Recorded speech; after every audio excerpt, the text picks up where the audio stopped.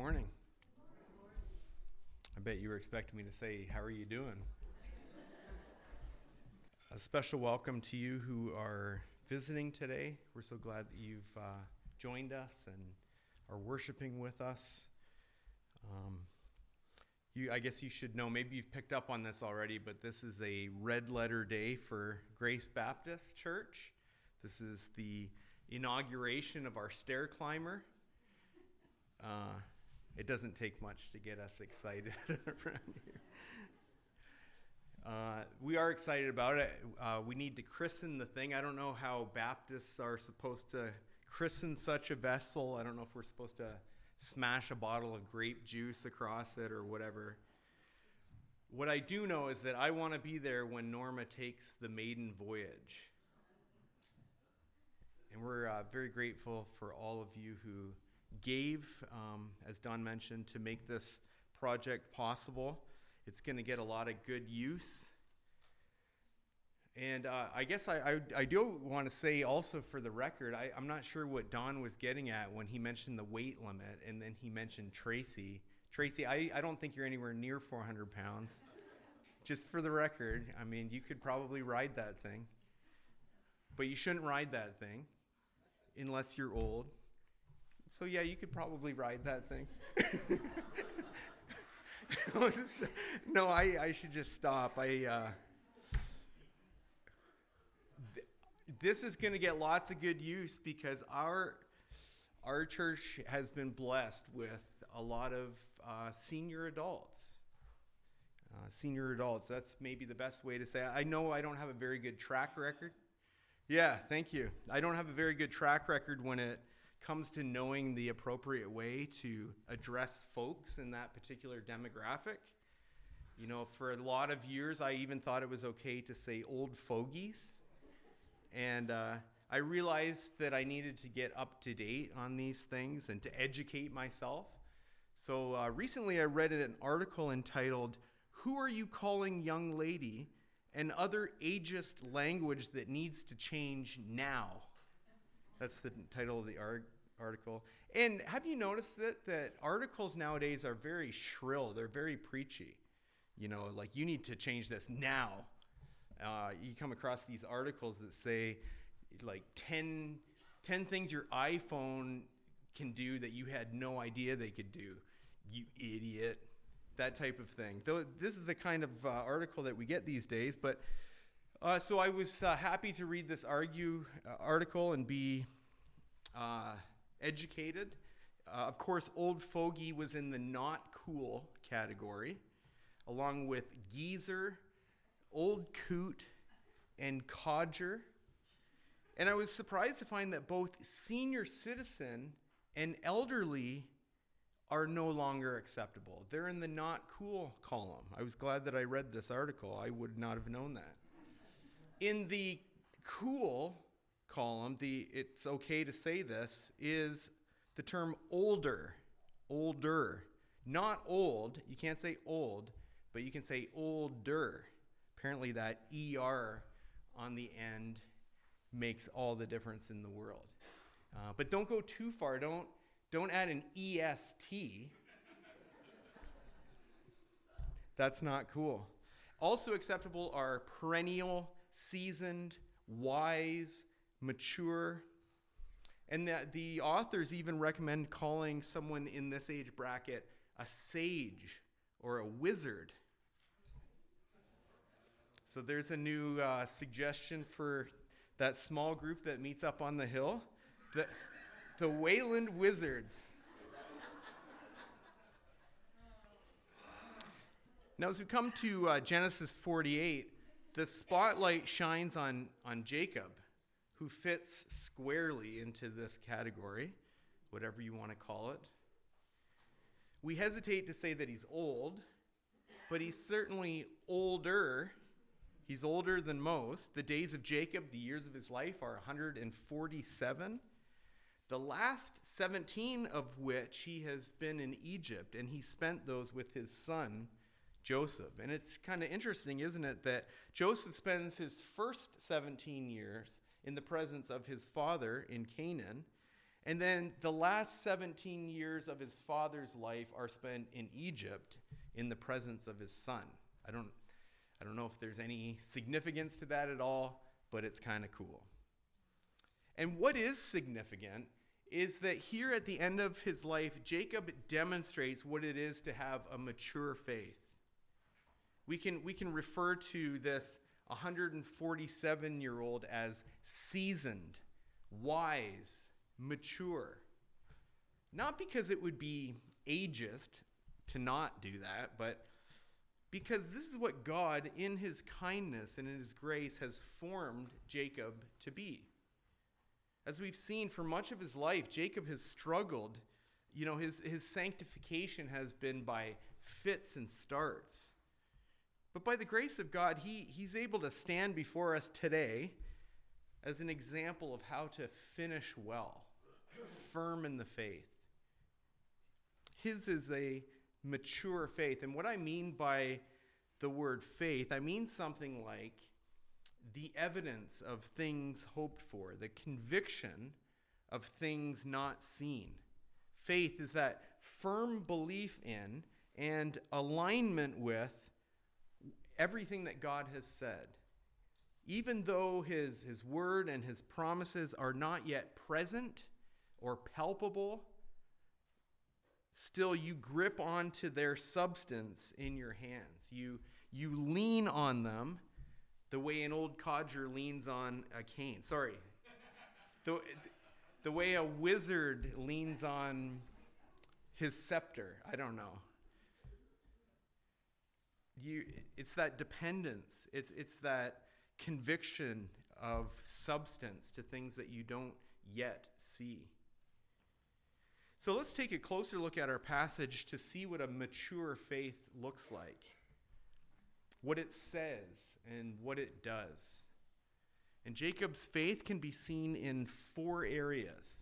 In his arrangements, in his adoption, in his reordering, in his present.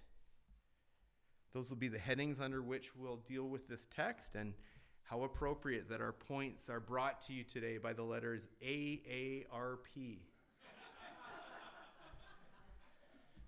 I don't know, it's a coincidence. Let's look first at his arrangements. Well, they say that at some point on the backside of the hill, it's wise for you to make arrangements for your own funeral. You don't want to burden your kids with having to make all kinds of difficult decisions while they are hopefully grieving. So it makes sense to prearrange and to pre-plan and perhaps to prepay for everything pertaining to your death and burial. And this is especially important if you have some really strong and specific wishes. If you've got some things that you really want to see happen, then it's very important that you would plan that ahead of time. For example, I heard one gentleman say that when he dies, he'd like the Buffalo Bills to be his pallbearers so that they can, quote, let him down one more time. Seriously, though, if you have particular songs or scripture readings that you'd like in your funeral service, instructions about your burial, something that you want on your headstone, that it's imperative, really, that you would make these plans ahead of time. And by chapter 47, verse 29, Jacob has approached the very end of his life. And I find the wording of this verse to be very interesting. It says that the time drew near that Israel must die. And that little word must is really just a stark reminder for us, isn't it, of the inevitability of death, the absolute necessity given the fact that we are sinners. Death is the wage that our sin pays out necessarily. And our time of death is something that is determined by God alone. Hebrews chapter 9, verse 27 reminds us, it is appointed unto man once to die, and after that to face the judgment. in light of this, it seems to me that if you're making prearrangements in view of your future passing, the most important detail that you need to deal with is, are you prepared to stand before God in judgment? You've got your burial plot, you've got your songs picked out, but where will you spend eternity? Heaven or hell? Those are the only two options. And then how can you be sure that you are destined for eternal glory rather than for eternal wrath? On that great day, how can you stand before the Lord in boldness instead of trembling in fear and uncertainty? And it just so happens that the second verse of our new song of the month that we sang just a few minutes ago gives a really great answer. Here, let me just read it for you. Now the curse, it has been broken. Jesus paid the price for me. Full the pardon he has offered. Great the welcome that I receive. Boldly I approach my Father, clothed in Jesus' righteousness. There is no more guilt to carry. It was finished upon that cross. And I'm here to testify, to boldly proclaim to you with joy that the only way that you can stand before the judge in a bold way rather than a fearful way is if you are clothed in the righteousness of Jesus Christ. If you have believed by faith in his finished work on the cross on your behalf. Have you been united to Christ by faith? Well, then you have nothing to fear. You've got nothing to fear. He's fully paid the price for you. You've received full forgiveness, full pardon for your sins. There's no more guilt for you to carry. There's no more wrath for you to bear. And as you stand before the Father on that great day, great will be the welcome that you receive. Open arms. And that's the most important funeral arrangement that you could possibly make. And I pray that you'll have that settled today, every one of us. This is a settled issue for Jacob, for Israel. So he desires to deal with something else that is incredibly important to him. And this detail is a clear testimony of his mature faith. The detail concerns the location of his final resting place. And Jacob, notice, is adamant that he is not to be buried in Egypt. He's to be buried with his fathers. And I don't want you to misunderstand what's going on here. The issue for Jacob is not who he's buried with. The issue is, where is he buried? And you can see this especially in verse 30 there in chapter 47, which says, bury me in their burying place. So the issue for Jacob is place. Where is it going to be? Place, I hope you'll remember, has been an issue all throughout the book of Genesis. It's a theme that has kept cropping up time and time again. In Genesis chapter 2, the Lord God made man and woman, and he placed them in the midst of a beautiful, well-equipped garden. That was a beautiful place for their abode, for their joy, for their work under the smile of God. But because of their sin and their rebellion, they were banished from that place. There were angels that were set to guard from anyone ever returning to that place. Now you fast forward to Genesis chapter 11, and what do we find but God commanding Abram to move away from his place, his home, everything that he knows and loves and holds dear. And he calls Abram to go to a place that God is going to show him. And central to the promises that God makes to Abram, to Isaac, to Jacob, is land. Dealing with this place issue. So the Lord is promising to give a permanent place for his people as an inheritance. This is what's known as the promised land. And Egypt was not it. Though it might have looked by this time that it was. If you do the math, then you realize that by this point, the famine is now, 10 to 15 years in the rearview mirror. Goshen at this point is super green. It's living up to its reputation. Every year it's in the top 10 most desirable zip codes in Egypt. And dwelling in that land, Jacob's family and their livestock and their possessions, they are increasing exponentially. It might have, I'm sure you can picture this, it might have seemed to them to be the promised land. And if it wasn't, then how could the actual promised land be any better than what they're experiencing? You can imagine how tempting it would be for Israel to put down roots in that place and to become very invested in the land of Ramses. I know you can imagine it, because isn't that exactly what we do in the world? This is what I do, especially when things are going really well. We forget that this world is not our home. We lose sight of the fact that we're meant to just be passing through as sojourners, as pilgrims. Our treasures are supposed to be stored up, somewhere beyond the blue. And so it's not right that we would feel at home in this world, but we do. Let's just face it, we do. Because it's so much easier to walk by sight than it is by faith. It's so much easier to grab a hold of and collect and amass things that you can actually see and hold in your hands. But listen to how the book of Hebrews describes faith, and especially the faith of folks exactly like Jacob. This is Hebrews chapter 11, verses 13 and following.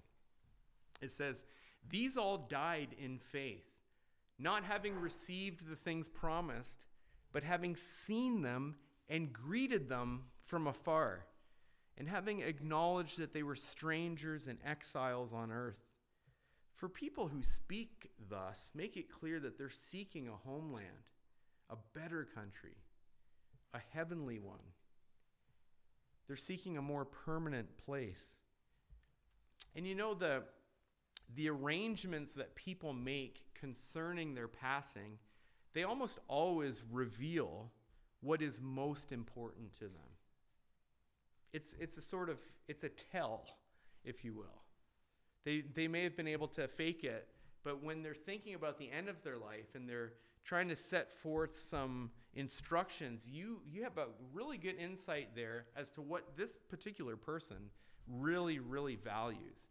For example, the country singer Joe Diffie has instructed us to fill up his boots with sand, put a stiff drink in his hand, and prop him up beside the jukebox if he dies. That's his prearrangements for us, and because that's where he wants to be. He wants to continue to be the life of the party. He wants to be with his buddies in the bar, having fun. Jacob, on the other hand, wants desperately to be where the Lord's promises are going to be fulfilled. He believes that they will be fulfilled, most certainly. And even though he's going to die before he sees God's promises fulfilled, especially the promises about land, he wants to repose, he wants to rest and wait in the land that will one day belong to his people in fulfillment of that promise. And friends, that is incredible faith. Do you see how strongly he desires this? He makes Joseph promise to transport his body back to the family cave in the land of Canaan. And one kind of guarantee is not enough. Joseph has to doubly guarantee that he would carry out his father's wishes. So double whammy here. And the first affirmation is kind of gross. Let's just be honest here. Israel commands Joseph in verse 29 to put his hand under Jacob's thigh and promise him that he will sure to carry his body back to Canaan. Joseph's probably saying, Dad, can't we just do like a pinky promise? But no, this is a custom in that time and culture. It's a custom, thankfully, that we didn't carry on, that we don't know a lot about. And it's even grosser if you realize that thigh is probably a euphemism. Okay, I won't. You're begging me not to go any further than that, so I won't. Again, we don't know exactly what this custom was all about. Some people postulate that since you're kind of dealing with the reproductive area there, that it was symbolically putting yourself in the place of, if you fail to carry out what you promised to do, you are basically calling on yourself divine punishment in the form of infertility. That's one of the most popular explanations for why they did this sort of thing back then. I don't really know. I have my own theory. My own theory is that it works on the principle of the greater to the lesser.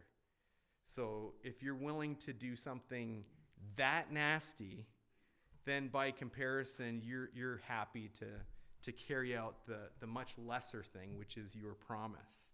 That would be a much easier and far lesser thing to do. I'll move on because I can tell you're wanting me to. But even this isn't enough. I mean, that's pretty strong promise there. But Jacob wants more. He presses his son to swear an oath that he will obey these orders. Something that Joseph, by the way, is more than willing to do. He swore that he would take his father's body back to the land of promise. I bring up that double promise just to show you how exercised Jacob is to have this wish fulfilled, that he be buried in the land of promise in anticipation of the fulfillment. This shows, and here's another thing that shows how serious he is about this. When this arrangement is made, when it's settled, he bowed himself on the head of his bed. Some versions say on the head of his staff. Hebrews will mention that too.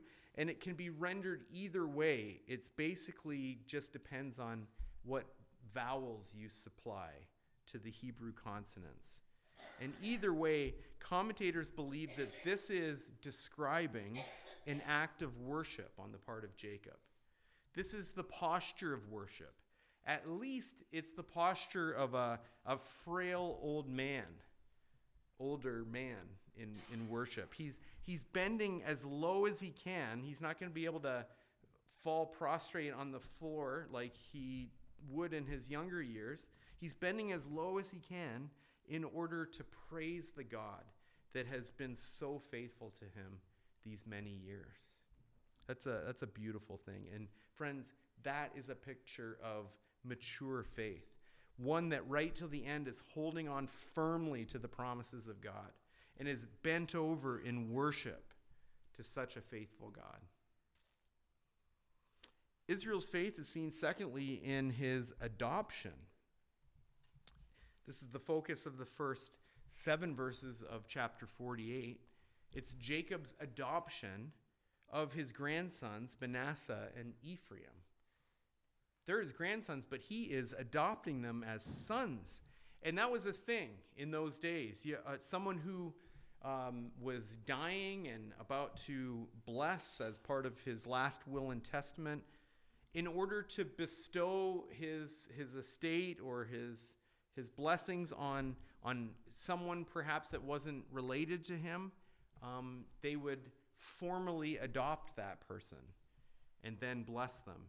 And there was some ritual to this, including the formal declaration that, quote, such and such is mine, to name their name and to declare them as yours. You can see what a big deal this is for Jacob, because he's on death's door. And so Joseph and his sons come to see Jacob, likely for the last time. Some of you have received that kind of word about your parents, and it's a terribly sad thing, very sobering thing. It's a very important moment, those last moments that you spend. And so Joseph and his two sons come to see Jacob, and Jacob is completely bedridden. He's too weak to stand, but for such an important occasion, he summons up the strength to at least sit up in bed. And the beginning of this speech is very important preamble. You see this in verse 3, where Jacob recalls the Lord's past dealings with him. He testifies that the Lord God Almighty appeared to him at Luz, that is Bethel, and blessed him and promised to make him fruitful and multiply him and make him a company of people and give him land, not just to him but to his offspring, as an everlasting possession. Everything that Jacob is about to do demonstrates that he's holding on to those promises for dear life. And now, at the end of his life, as he's about to depart, without seeing all of these promises fulfilled, but believing that they will be fulfilled in his offspring, what he's doing by faith is that he is now organizing the companies of people that are coming from him. He's taking on other offspring. And it's hard to miss that his adoption of Joseph's sons, Manasseh and Ephraim, is a sort of replacement for his oldest two sons, Reuben and Simeon, who by their egregious sin have proven themselves to be unworthy for such precious promises. And you can see this certainly at the end of verse 5, but also in verse 6, where Jacob says, "They shall be called by the name of their brothers in their inheritance." This is the explanation for what we'll see later in the Old Testament. When the land finally comes into their possession and it needs to be allotted to the various tribes, you'll see that Ephraim and Manasseh are allotted territory, and they're counted as half-tribes representing Joseph, and with Levi receiving no land, because that would be a priestly caste, that makes 12 tribes again in total for the promised land to be divvied up between. And as I said, this adoption process is highly ritualized. And the most important part, for my money, the most beautiful part, happens in verse 5, where Jacob names these two boys as his own. Do you see it there? He says, "And now your two boys shall be mine. Ephraim is mine. Manasseh is mine." This is a refrain, friends, that's echoed throughout the Old Testament to talk about God's possession of this people. And we have echoes of this in the New Testament, don't we? We who, like Ephraim and Manasseh, have no natural right to be considered the sons of Israel. Think about it. These two boys are half Egyptian. Their mother is the daughter of an Egyptian priest. What makes them to differ with Jacob's, 50 other grandchildren? They have no claim to that inheritance, and yet Israel names them as his own. Does that sound like anyone you know?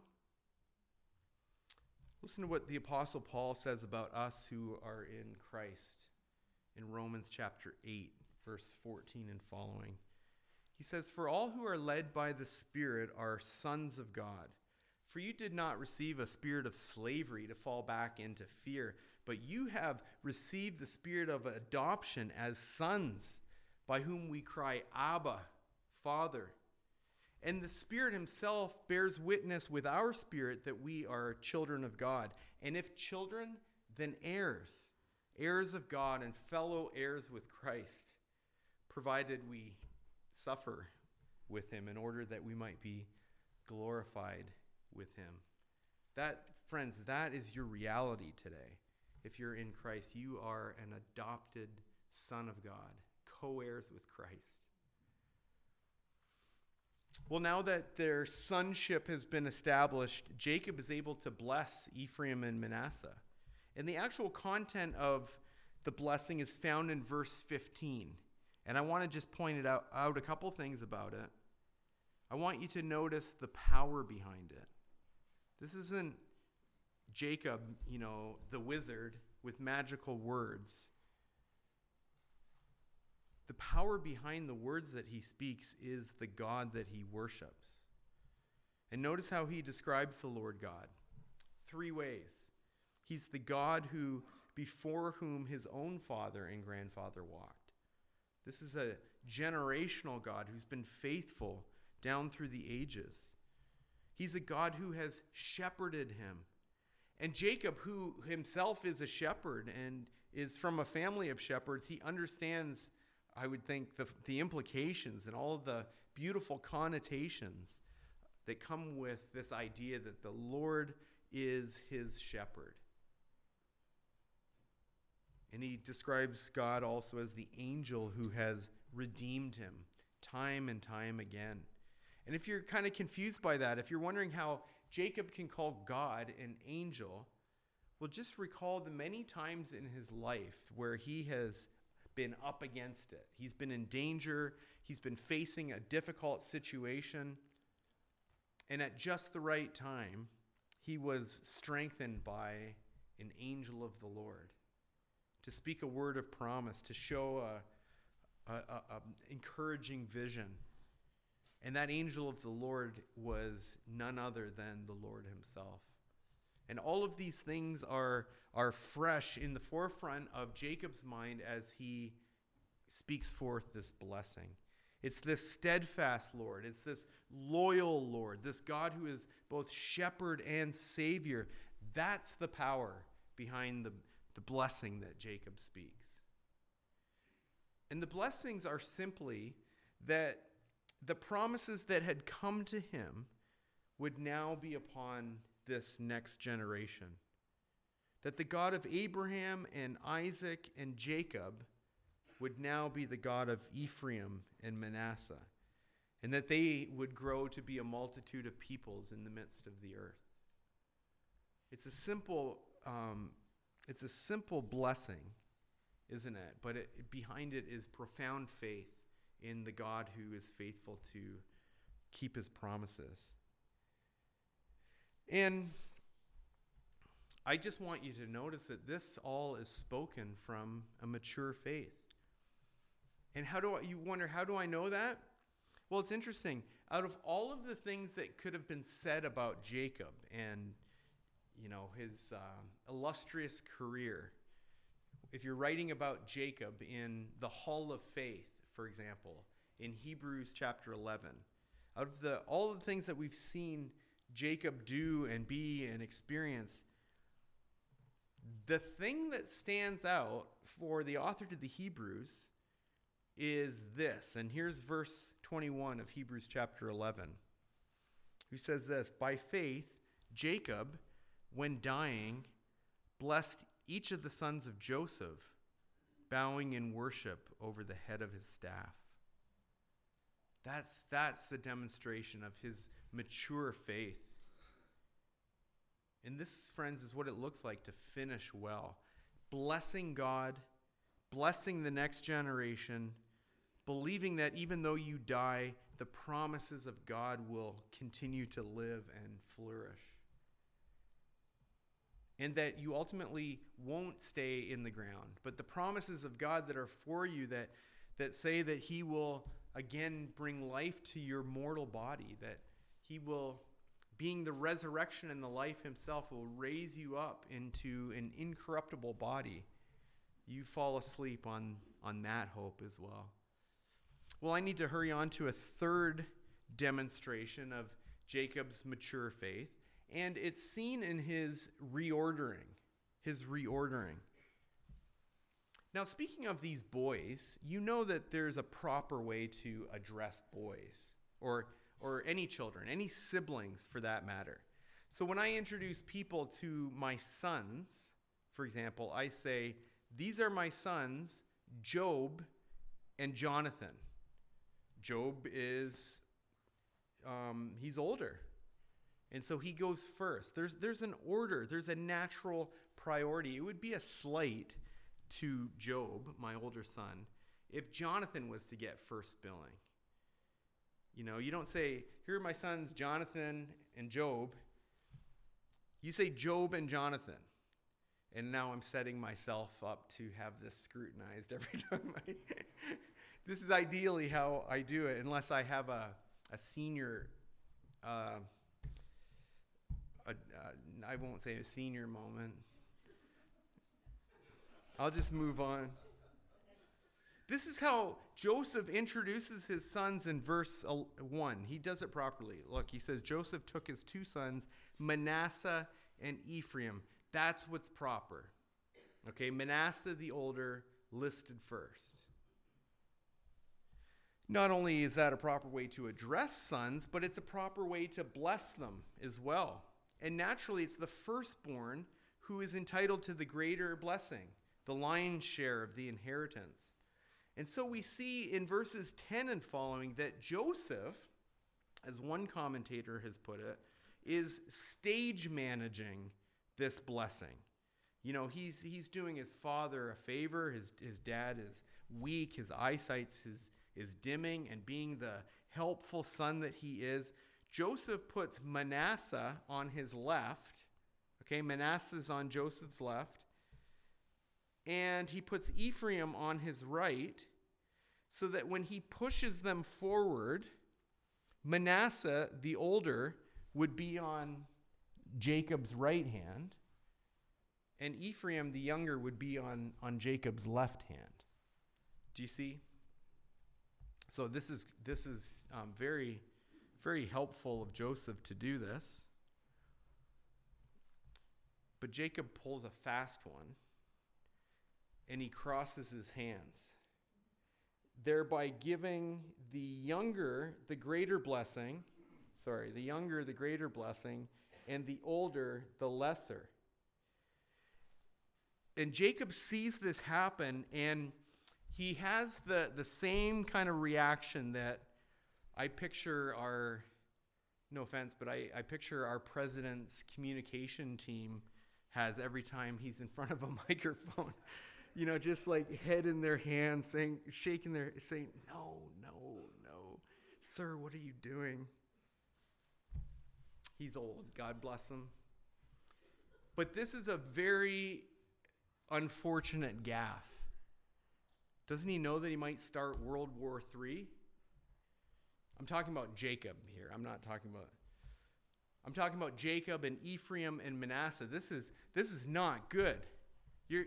Dad, you're getting all of this wrong, and it's not going to play out very well with these kids. So Joseph goes into damage control mode in verse 17. But it's too late, because a spoken blessing cannot be revoked. And we learn this from the time that Jacob received his blessing from his father.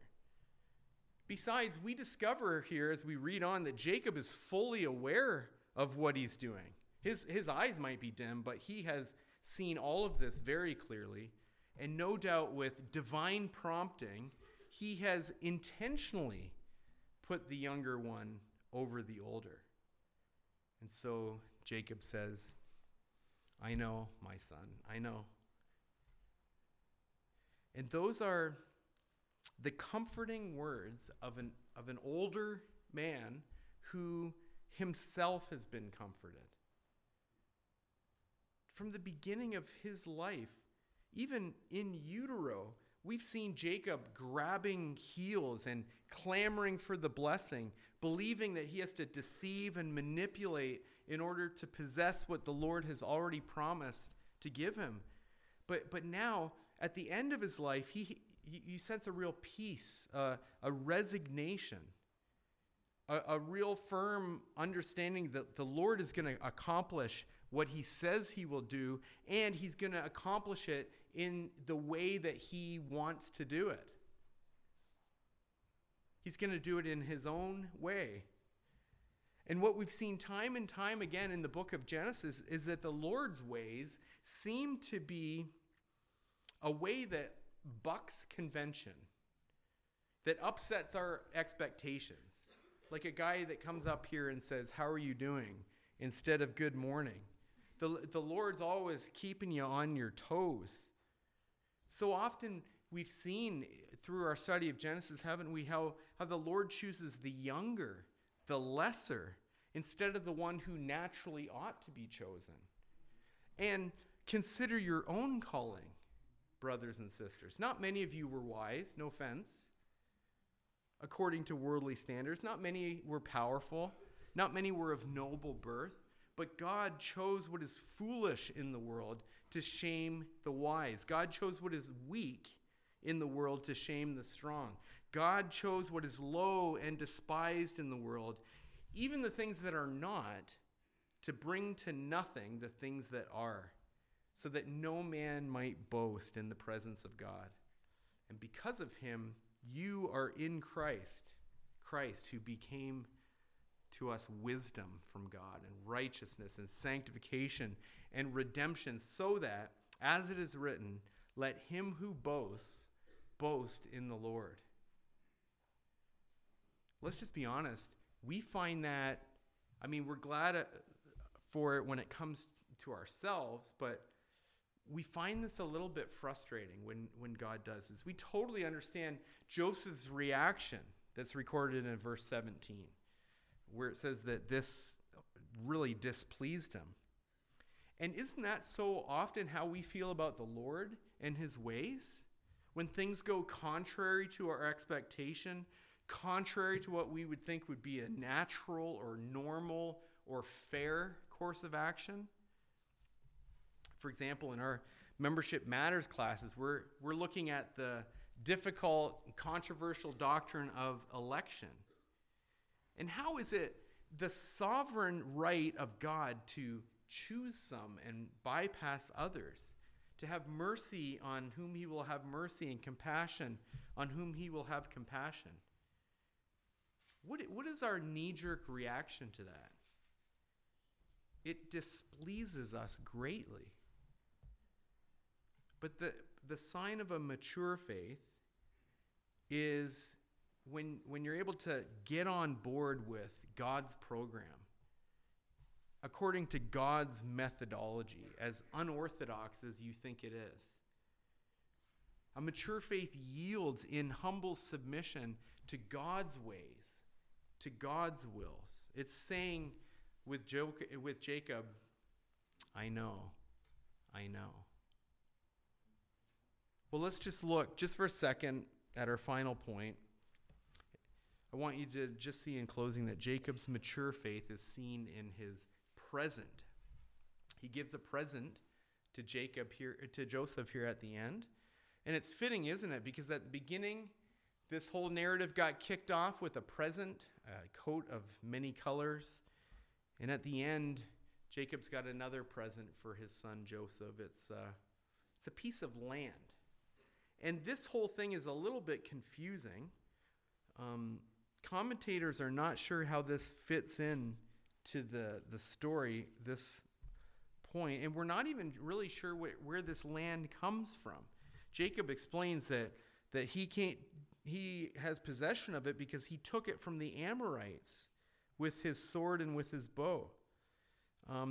A translation here says that it says mountain slope in some of our translations, and you might notice a little note here that has an alternate reading of the word Shechem.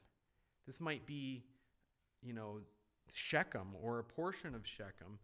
And the only time we remember a discussion about Shechem is when Joseph's brothers took it in a violent rage, trying to vindicate what had been done to their sister.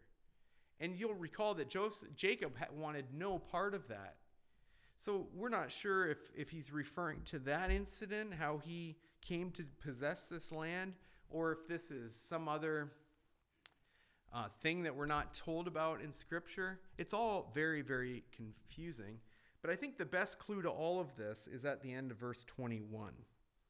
Jacob's heart is that his son Joseph would follow in his footsteps, that Joseph would not be seduced by the comforts and pleasures of Egypt, but that Joseph too would put his full hope in all of the promises of God, that he would rest in the promises of God, that he would be laid to rest, if you will, in the promises of God, in the place where God's promises would be fulfilled. And to that end, Jacob gives his son land in Canaan, land that the Lord had given to him through conquest, which is how the Lord is eventually going to give all of this land to his people.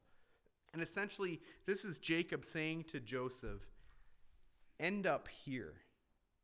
Okay, land here. Land in the very great and precious promises of God. And a mature faith, I hope you realize, is not content to just keep it for oneself, but to give it away, to present it as something to be possessed by other people, whether that's your children or your neighbors or your coworkers or your grandchildren or people in your church, the children of your church. A mature faith gives it as a present and imparts it to the next generation. And this is one thing that I am so thankful to the Lord about, that here at Grace Baptist Church, we have a whole demographic of seasoned, wise, older people who are handing down to the next generation a legacy of faith. And theirs is a mature faith. They are encouraging the next generation to believe the gospel, to live the gospel, and also to die in the gospel. Amen? Amen. I thank you for your attention to God's word.